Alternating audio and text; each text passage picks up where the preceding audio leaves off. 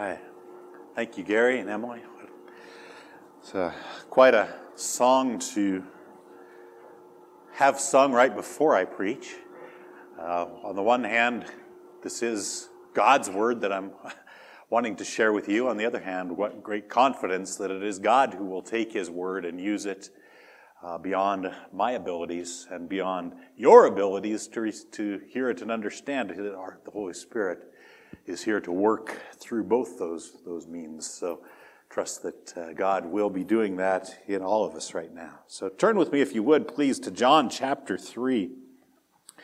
And we're continuing in this section that, if you remember, begins with a man named Nicodemus, a man who was a Pharisee. He was a member of the highest religious court in Israel, the Sanhedrin.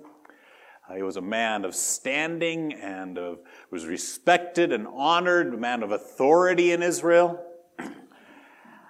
From a human perspective, he was at the height of all that he could be in a religious nation like Israel.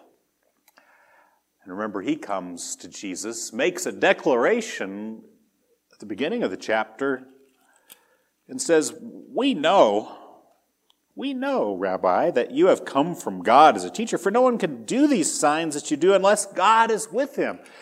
Somewhat confident in that declaration, because he's saying, this is what we know about you. And again, as I mentioned before, maybe someone else might have said, oh, well, thank you for your endorsement. Thank you for recognizing that about me. And Jesus turns the whole situation around on him and says, Nicodemus, unless you start completely over, unless you are born new, you can't see the kingdom of God. And he just takes Nicodemus back to his own need. You have to start fresh. You have to be born from above. You have to be washed. You have to have a spiritual birth. You need to start over, Nicodemus. I remember his shock. A couple of things he says is, how can a man be born when he is old? He took away all of his possibilities, and Nicodemus says, how can I start over now? I've invested so much in all of these good works and all of the law that I've followed and all of those things, and you're telling me I have to start over? When Jesus explains further, he says, how can these things be? And remember, Jesus points him to, you're going to have to just look in faith, just like the people did in the wilderness when they were bit by the snakes, right? They rebelled against God. He sent poisonous snakes among them. And the only thing that could save them is they had to quit looking at the snakes and look at the snake up on the pole that Moses had made and trust God. Trust God that He would save them. And Jesus says to Nicodemus, that's just what you have to do with me. Yes, Jesus, this 30-year-old man, talking to this old, revered teacher. Jesus calls him the teacher of Israel. Now, even you, Nicodemus, are going to have to put your trust in the one that God has sent. And that's kind of the quick trip to verse 16 that we're so familiar with, right? As he explains, here's what God is up to. For God so loved the world that He gave His only begotten Son, Jesus here speaking of Himself, right?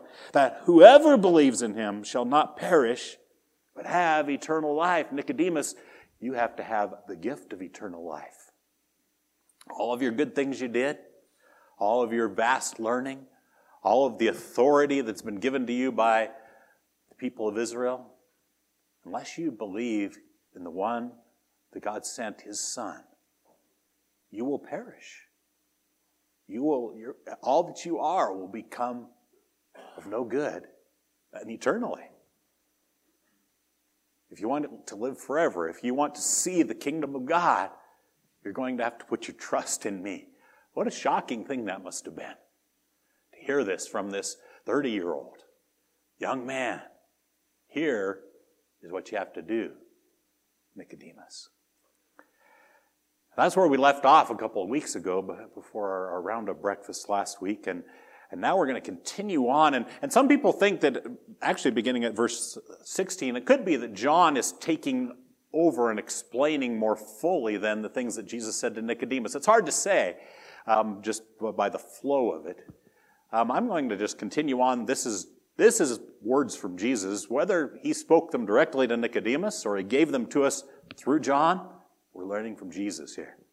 Okay? So we'll proceed on that basis regardless of who actually uttered them. God preserved them for us and inspired them through John. And the explanation takes us further and deeper into really who we are and who Jesus is. And so we're coming off on verse 17 where we're at this morning from him twice saying that whoever believes in him shall have eternal life. Whoever believes in him shall have everlasting life. Here's an emphasis. When God repeats stuff, you better pay attention, right? But it's whoever. And it's putting your trust in an ongoing way in him. So follow along, if you would, as I read verses 17 through 21. For God did not send the Son into the world to judge the world, but that the world might be saved through him. He who believes in him is not judged, but he who does not believe has been judged already because he has not believed in the name of the only begotten Son of God. This is the judgment, that the light has come into the world, and men loved the darkness rather than the light, for their deeds were evil. For everyone who does evil hates the light, and does not come to the light, for fear that his deeds will be exposed. But he who practices the truth comes to the light, so that his deeds may be manifested as having been wrought in God. And so the explanation begins by, first of all, talking about how Jesus got here. He's already talked about that he came down from heaven, which was another kind of shocking thing for Nicodemus, I think. But he does state, first of all, for God did not send the Son into the world. First of all, there's some great information. God sent the Son into the world. It's extremely important. God gave him that all who believe might be saved, right? God sent him. The Father and the Son are in complete agreement about this mission. And I think one of the things that often the mistake people make is they look at the God of the Old Testament, and oftentimes you see God sending Israel to destroy nations that are in rebellion against him. God judges the Israelite people at different times with some fairly severe punishments. And we get that wrapped up in our brain, and we think, boy, God of the Old Testament, he was pretty harsh. But Jesus is really, he's nicer and kinder. God, Father, Son, Holy Spirit are in this operation completely together. It was the Father who sent Jesus, the Son, into the world on this rescue mission. His heart of love, according to verse 16, is what motivated all of this. And so understand that the Father and the Son are in complete unity about what's going on here. They both have such love for people, for humanity.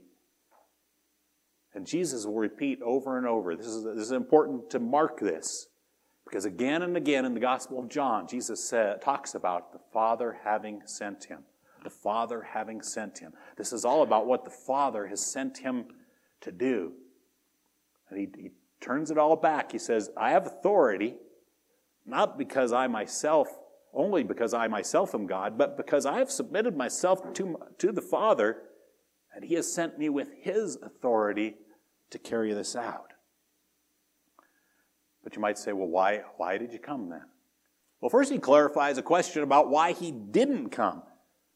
The Son did not come to judge the world. And that might be what some people would have thought. He didn't come primarily to make declarations of judgments, declarations of condemnation. And that was a common idea that the Jewish people had, that the Messiah was going to come. And when he came, he would judge and he would condemn the Gentile world. And he would redeem Israel out of all of the bad things that the Gentiles had done to them. Jesus says, no, I'm not here to bring condemnation and judgment.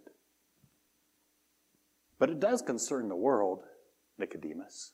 It does concern the world, Jewish people who hear this and read this. It's not just about Israel. Israel is God's chosen nation, used especially to bring the Messiah and to put a spotlight on God and His holiness.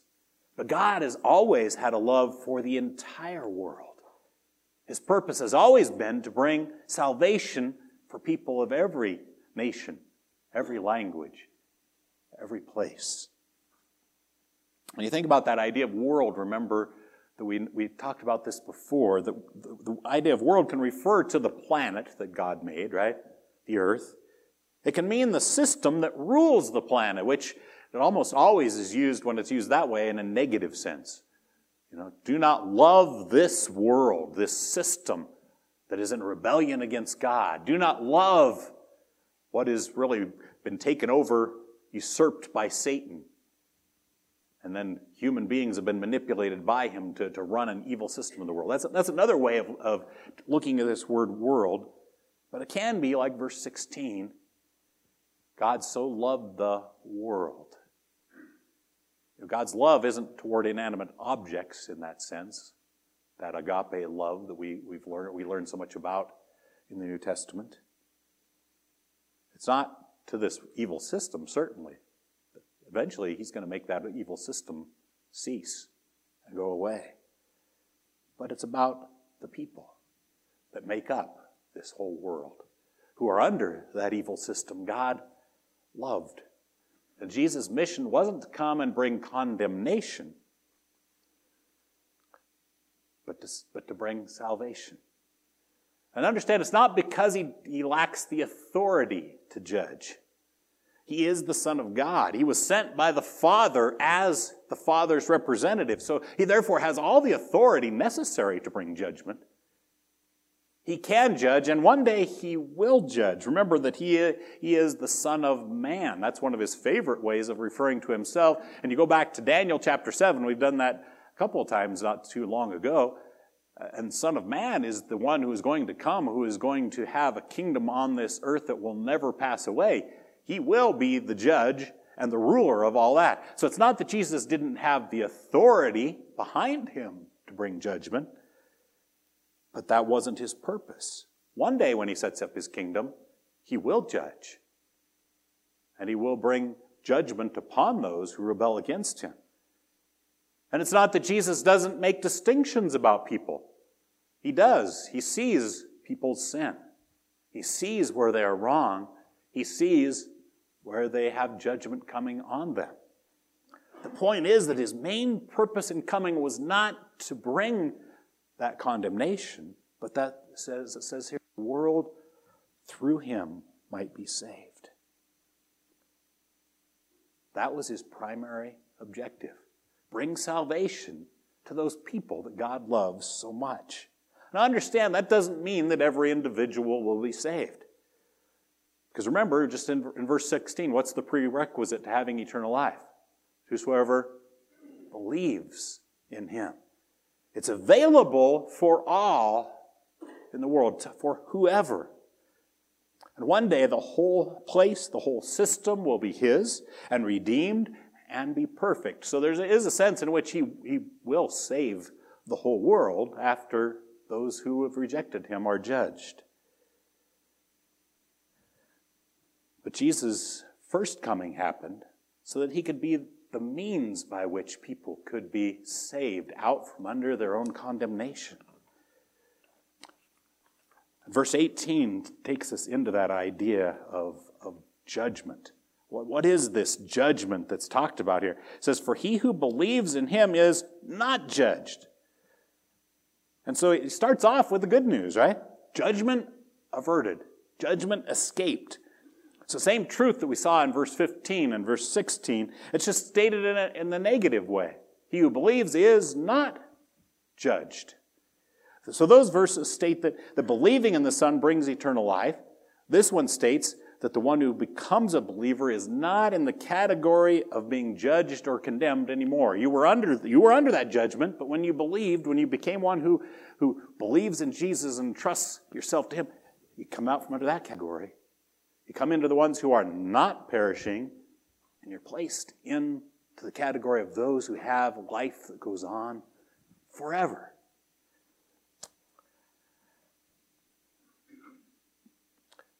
The thing is that we've got those two truths go hand in hand, right? What's two different sides of the same coin? But rejoice if you believed in Jesus that you are no longer under condemnation. The judgment is no longer hanging over your head, but you can have a life that goes on full of glory in serving Jesus. What's the basis for the judgment? He goes on and says, he who believes in him is not judged. He who does not believe has been judged already. See, the thing is, Jesus didn't come to judge because he didn't need to judge. The judgment that's on mankind has been obvious really since the fall. Remember what Jesus told Adam and Eve even. If you eat of the fruit, you will what? Surely die. Mankind has been under judgment. It's been obvious that we deserve judgment since Adam and Eve took those first bites from the tree of the knowledge of good and evil. And we could spend a great deal of time this morning just showing from both the Old Testament and the New Testament that all people are under judgment. All of humanity is under judgment. But let's just go to one passage for now. Go with me to Psalm 53, verses 1 through 3. This is an Old Testament passage, so understand that these truths span both testaments, both books of God's truth given to us. But here, from the mouth of King David, it makes it very clear that every single person is already under judgment. Jesus didn't need to come to tell us that. It says, the fool has said in his heart, there is no God. They are corrupt and have committed abominable injustice. There is no one who does good. God has looked down from heaven upon the sons of man to see if there is anyone who understands, who seeks after God. Every one of them has turned aside. Together they have become corrupt. There is no one who does good, not even one. So, really what it's getting at here is that we as human beings, as humanity, turned our back on our Maker, beginning with Adam and Eve, and turned his beautiful, good creation into a cesspool of sin. So from the perspective of what this world looks like from a perspective of sin, it's everywhere. We can see all the beautiful plants and animals and all that still, but what if you could look and sin was all just made obvious by blackness? What would this world look like? It'd be pretty ugly. See, Jesus didn't come to make that clear. It's been unavoidably obvious for many centuries. But when Jesus did come, it all became very clear. As he continues on in verse 18, it says, he who does not believe has been judged already because he has not believed in the name of the only begotten Son of God. So we've got a very easy test, whether you're judged or you have eternal life. Okay? It's no longer a matter of here are lists of laws that God has given you. Have you broken any of those? You know, God gave Israel those laws, right? Oh, here's something to judge by, and we found out we couldn't keep them, right? But he simplifies it. Are you under judgment? Well, those who have not believed in Christ are under judgment. That's how simple it is. If you have not believed, you're still judged. That's all of our condition to start with, right? If you believe in him, you're transferred out of there over to here. Those who don't believe remain in the condition of being judged, and then they're therefore condemned or perishing, as verse 16 says. What do you believe in? Well, it's not just in Jesus, but in the name, it says, of the only begotten Son of God. Notice it's in the name of, and it's emphasized here. As you might already know, this word name doesn't just mean you fill that in the blank and something and you say, I believe in the name of the Son of God. I believe in Jesus. The concept of name has to do with all that a person is, all that a person has done, all that a person stands for. And so, when you say you believe in the name of the only begotten Son of God, it's not just this nebulous Jesus idea, but it has to do with his deity, that he is in fact God. It has to do with the fact that he was sent from God. It has to do with the fact that he came to bear the sins of the world, and so on. Here it specifically mentions it has to do with him being the unique Son of God, therefore sent by him as God with his authority. It has to do with where he came from and what he accomplished on the cross. So when it says this, understand that believing on the name of the only begotten Son of God does not mean believing in the Jesus who we're told about in the Quran, that the Muslims believe in. That Jesus is not the Son of God. Very adamantly deny that God could have a son. They deny that the Jesus in the Quran died on the cross. In fact, they they call him a prophet, but God removed him from the cross before he died. They take away the whole payment for our sin.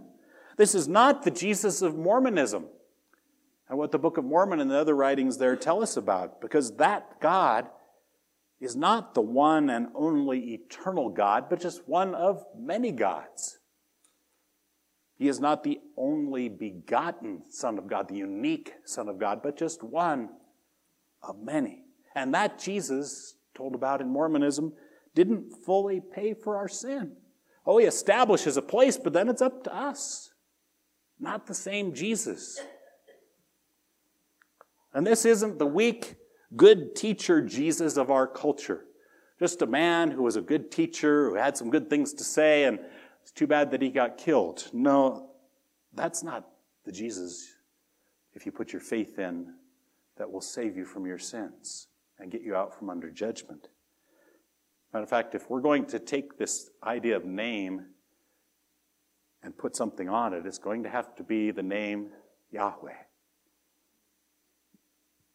the Creator God. You have to believe in him as the eternal God and as the one who then gave his life for us. So please don't think that just everybody who throws out the name Jesus is out from under condemnation.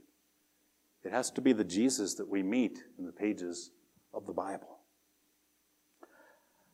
Now the gospel continues on now to help us understand this idea of condemnation and our relationship to Jesus in it. Verse 19, it says, this is the judgment. Now, we've talked about judgment. We talked about condemnation. What's the sentence? What's the verdict here about humanity? This is the judgment, verse 19, that the light has come into the world, and men loved the darkness rather than the light, for their deeds were evil. So here's the clear declaration of why judgment is on people. Light has come into the world. John actually already introduced us to this concept at the very first chapter. We remember how rich that first chapter was? Let's just turn back and remind ourselves of verses 4 down through 13. He started off by telling us about the Word, right, which is a name for Jesus. And it says, in him, in the Word was life, and the life was the light of men. The light shines in the darkness, and the darkness did not comprehend it or did not overpower it.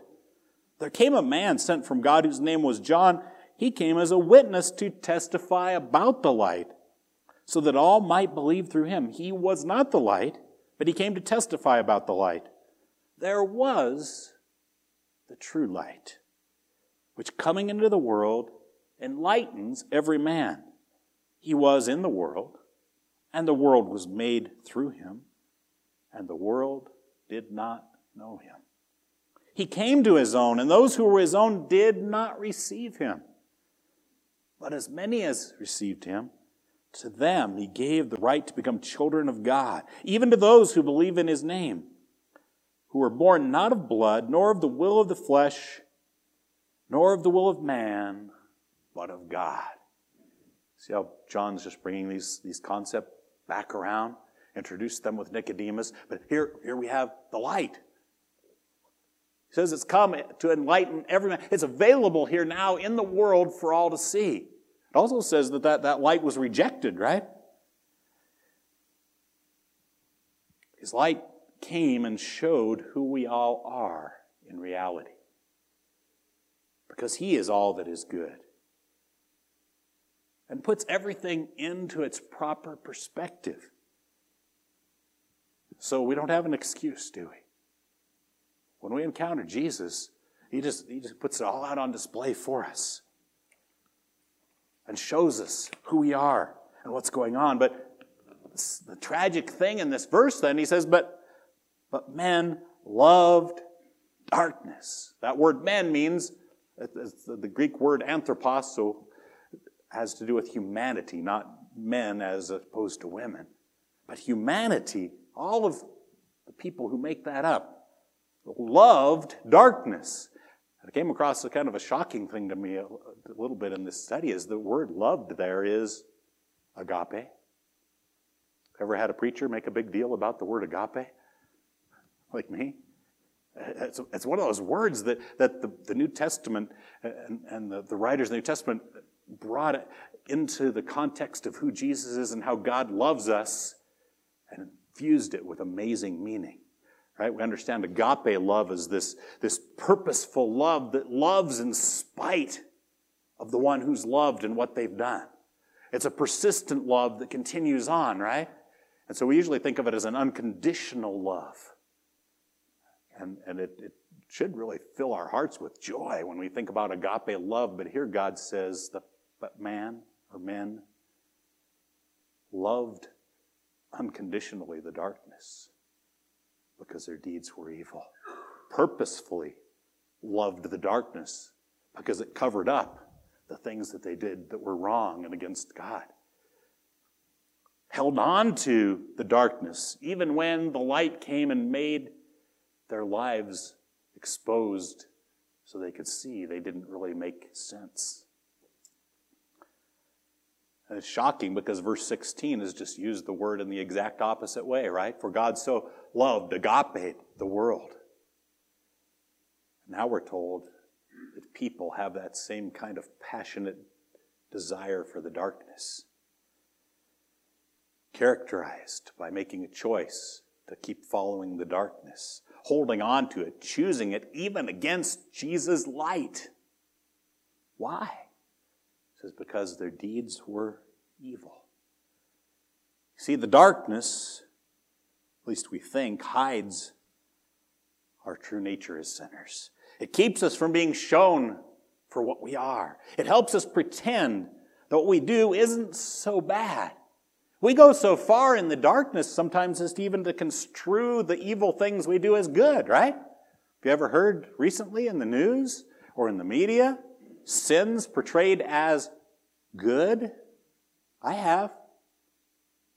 Sexual sins portrayed as good. The killing of innocent babies as a good thing. Keep the list going. In the darkness, we can pretend all kinds of things. But our deeds are evil. And interesting here, the word that's used for evil isn't just your generic word for evil. There are several words for evil in the Greek. But the particular word that's chosen is maybe a better translation in English we don't use very much, but it's pernicious. That means it's not accidental wrong or mistakes, but it's harmful, purposeful evil that isn't content to be evil in itself, but it wants to pull others along with it. It's a word that's used to describe Satan as the evil one.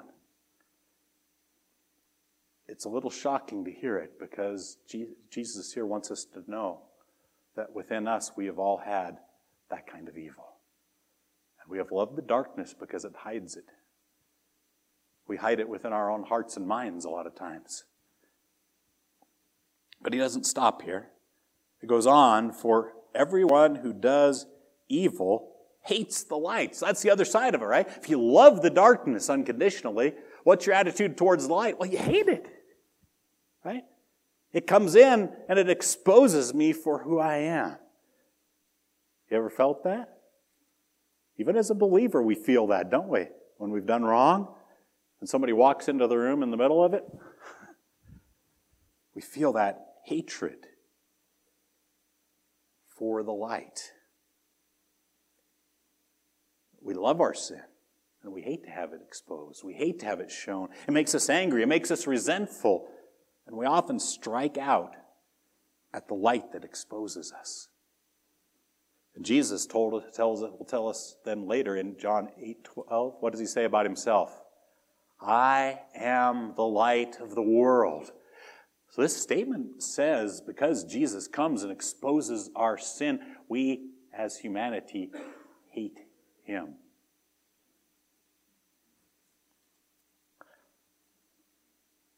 You know, think of that feeling you have when people expose you. Sometimes inadvertently, they just speak the truth and all of a sudden it makes you look bad, doesn't it? Because you've been sinning. But notice, one thing you can't see in the English too is we have the word evil again. Second time it says evil, it's not the same word. It gives us a different word. Maybe you thought, well, I'm not that kind of evil. I'm not pernicious evil. You'll have to use that word in a sentence sometime this week. But I'm not out to hurt and destroy. Well, Jesus deals with us anyway. Because when he gets into verse 20, he says, for everyone who does evil hates the light. The word there for evil just means worthless. One who practices in his life worthless things. When your life is characterized by things that have no real value, guess what? You hate the light. Because the light comes in and shows you're content, though you were made by God, designed by him for his special purposes, and made in such a special way, you are willing to just throw your life away on things that don't really matter. Things that either will cause bad or have no good impact on this world. And we hate the light when it exposes that in us. And so we don't come to the light, it says. We don't come to the light because we don't like to be exposed. And though Jesus offers what is best for us, often the good that he does is avoided because it results in our exposure, our rebuke, and yes, our shame at how we live our lives outside of Christ. Nobody likes that. But understand, having our sin exposed, even doing what is worthless exposed, is a glorious necessity for what is on the other side. When we see our sins as they truly are, as poison, as rampant decay within us, when the light comes and exposes it, something can be done about it. But it really takes a miracle of God for us to change that attitude, doesn't it? He's got to get in there and maybe shake us up a little bit. Maybe turn our heads so that we say, why have I loved this so much? God has brought his light and somehow he's opened my eyes so I can see, yes, I believe in the light, in Jesus, the one who came and gave that to me. If you haven't had that turn in your heart, I pray that today he will open your eyes so that you can see and put your trust and faith in him. And you can become a new creation. And you can start a new life that lasts forever. And that Jesus will begin working you in your practice toward not doing worthless things, but doing things that matter for eternity and for the greatest glory. And as believers, I want to challenge you, remember who you were, who you used to be. I know that's ugly, but don't forget it, because that will help to inspire us, to encourage us to be sharing the gospel with others.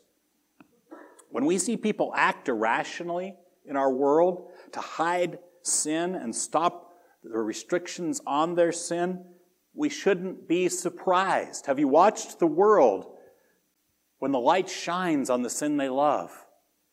They're enraged. When the Supreme Court said, no, you can't have unlimited killing of babies, what response was there from many, many people? There was rage that you would say that. Are we surprised at that? We shouldn't be. Because humanity, mankind, hates the light. And we were right there with those people who are enraged. We were saved out of that same exact spot that they are in. It's the nature of those who are without Christ, and we once were without Him until we believed. So maybe you're getting used to how much things have changed in your life. Praise the Lord. He's at work. That's a great thing. But remember your own heart and what it was like before. Remember the fear of being exposed. Remember hating anyone keeping you from doing what you wanted to do. And don't let your forgetfulness keep you from sharing Jesus with people who are still in that place. Because Jesus the light is still the answer for them that He wants for you. Just don't let it alienate you by the things that they do. Don't let that alienate you and push you away from sharing Jesus. Because Jesus also said in Matthew 5, 14 and 16, you are, what? The light of the world. Not that you have the light, but He lives in you and shines out. So you take Him with you wherever you go. Some people won't like that. That's okay. Keep it shining. Jesus still came into the world, right? Even though the world rejected Him. And He has saved millions, right? Many, many millions. Let's continue in that role. And then verse 21 is where the great news comes. It says, for he who practices the truth comes to the light so that his deeds may be manifested as having been wrought in God. And so here's the opposite reaction for an opposite purpose. Instead of hating the light, instead of wanting to get rid of the light, those who have believed in Christ and now see Him and can know the truth in Him, practice in an ongoing way the truth that they've received from His Word, the truth that we receive from knowing Christ, now becomes part of our daily practices. The things we do, how we love, how we trust, how we help. All those different things that happen. This is talking about a transformed person. There's nobody that the light came to and they were like this already. Because of the transforming work of Christ, then we can practice the truth. And then when we believe, having been washed, having been born again, having been given a new heart, having been given the Holy Spirit to live within us, what is our reaction to the light now? Oh, we come toward the light. We have a desire to be in the light. And does that hurt sometimes? Does it still expose in us residual sin that's still going on? Yeah. But it's good, isn't it? It's good to get rid of that junk. It's good to get rid of that poison. So keep on coming into the light even though it hurts. Because who is the light? It's Jesus. Keep running toward Him. It will expose your sin, but there's the other thing that it will shine out. This verse tells us that he who practices the truth comes to light so that his deeds may be manifested or shown out as having been wrought or done in God. So keep on wanting more truth, because as we move forward, it shows a new purpose in coming. That it suddenly becomes obvious. The light shows me I'm a weak person. I was once helpless, without hope. But God actually even does things in and through me. And I can't wait for other people to see that. So let me get into the light. Let me get to where Jesus, not to show off me, because I don't have anything to show off. But God is pleased to sometimes use my words. More and more as I follow after him, God is pleased to use me as his means of helping others, of building up others, of encouraging others, right? And as I run into his light, it just becomes more and more obvious, not that I'm anything, but that Jesus is in me, has changed me, and now God is using me. Even with this guy. Can you believe it? We've got an amazing God, don't we? That he can accomplish that. So as we move forward, it's important that we all see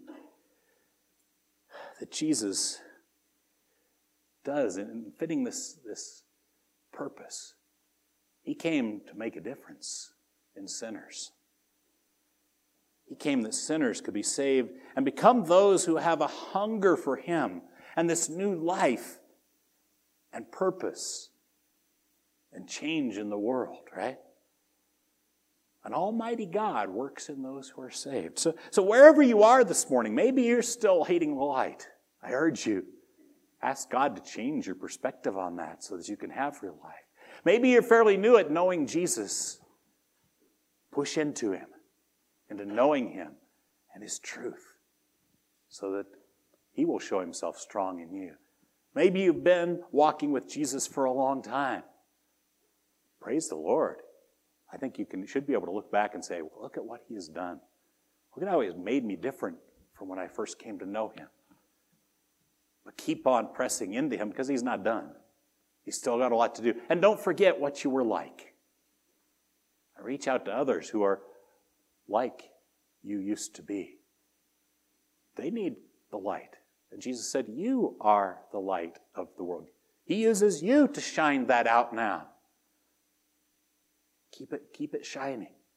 Take it to the dark places. Go where it's needed. Let's pray. Father, we've gained a little bit of insight this morning, I trust. There's so much more to know and learn from your word. But thank you for giving it to us. Thank you for helping us to be able to see the light without shrinking back. In fact, turning and learning to love the light that is Jesus. Help us to love it more, to run more fully into it by your power, by your grace. We look forward, Lord, to the things that you will do in us and in others in the days ahead because of that. You are so good. We praise you in Jesus' name.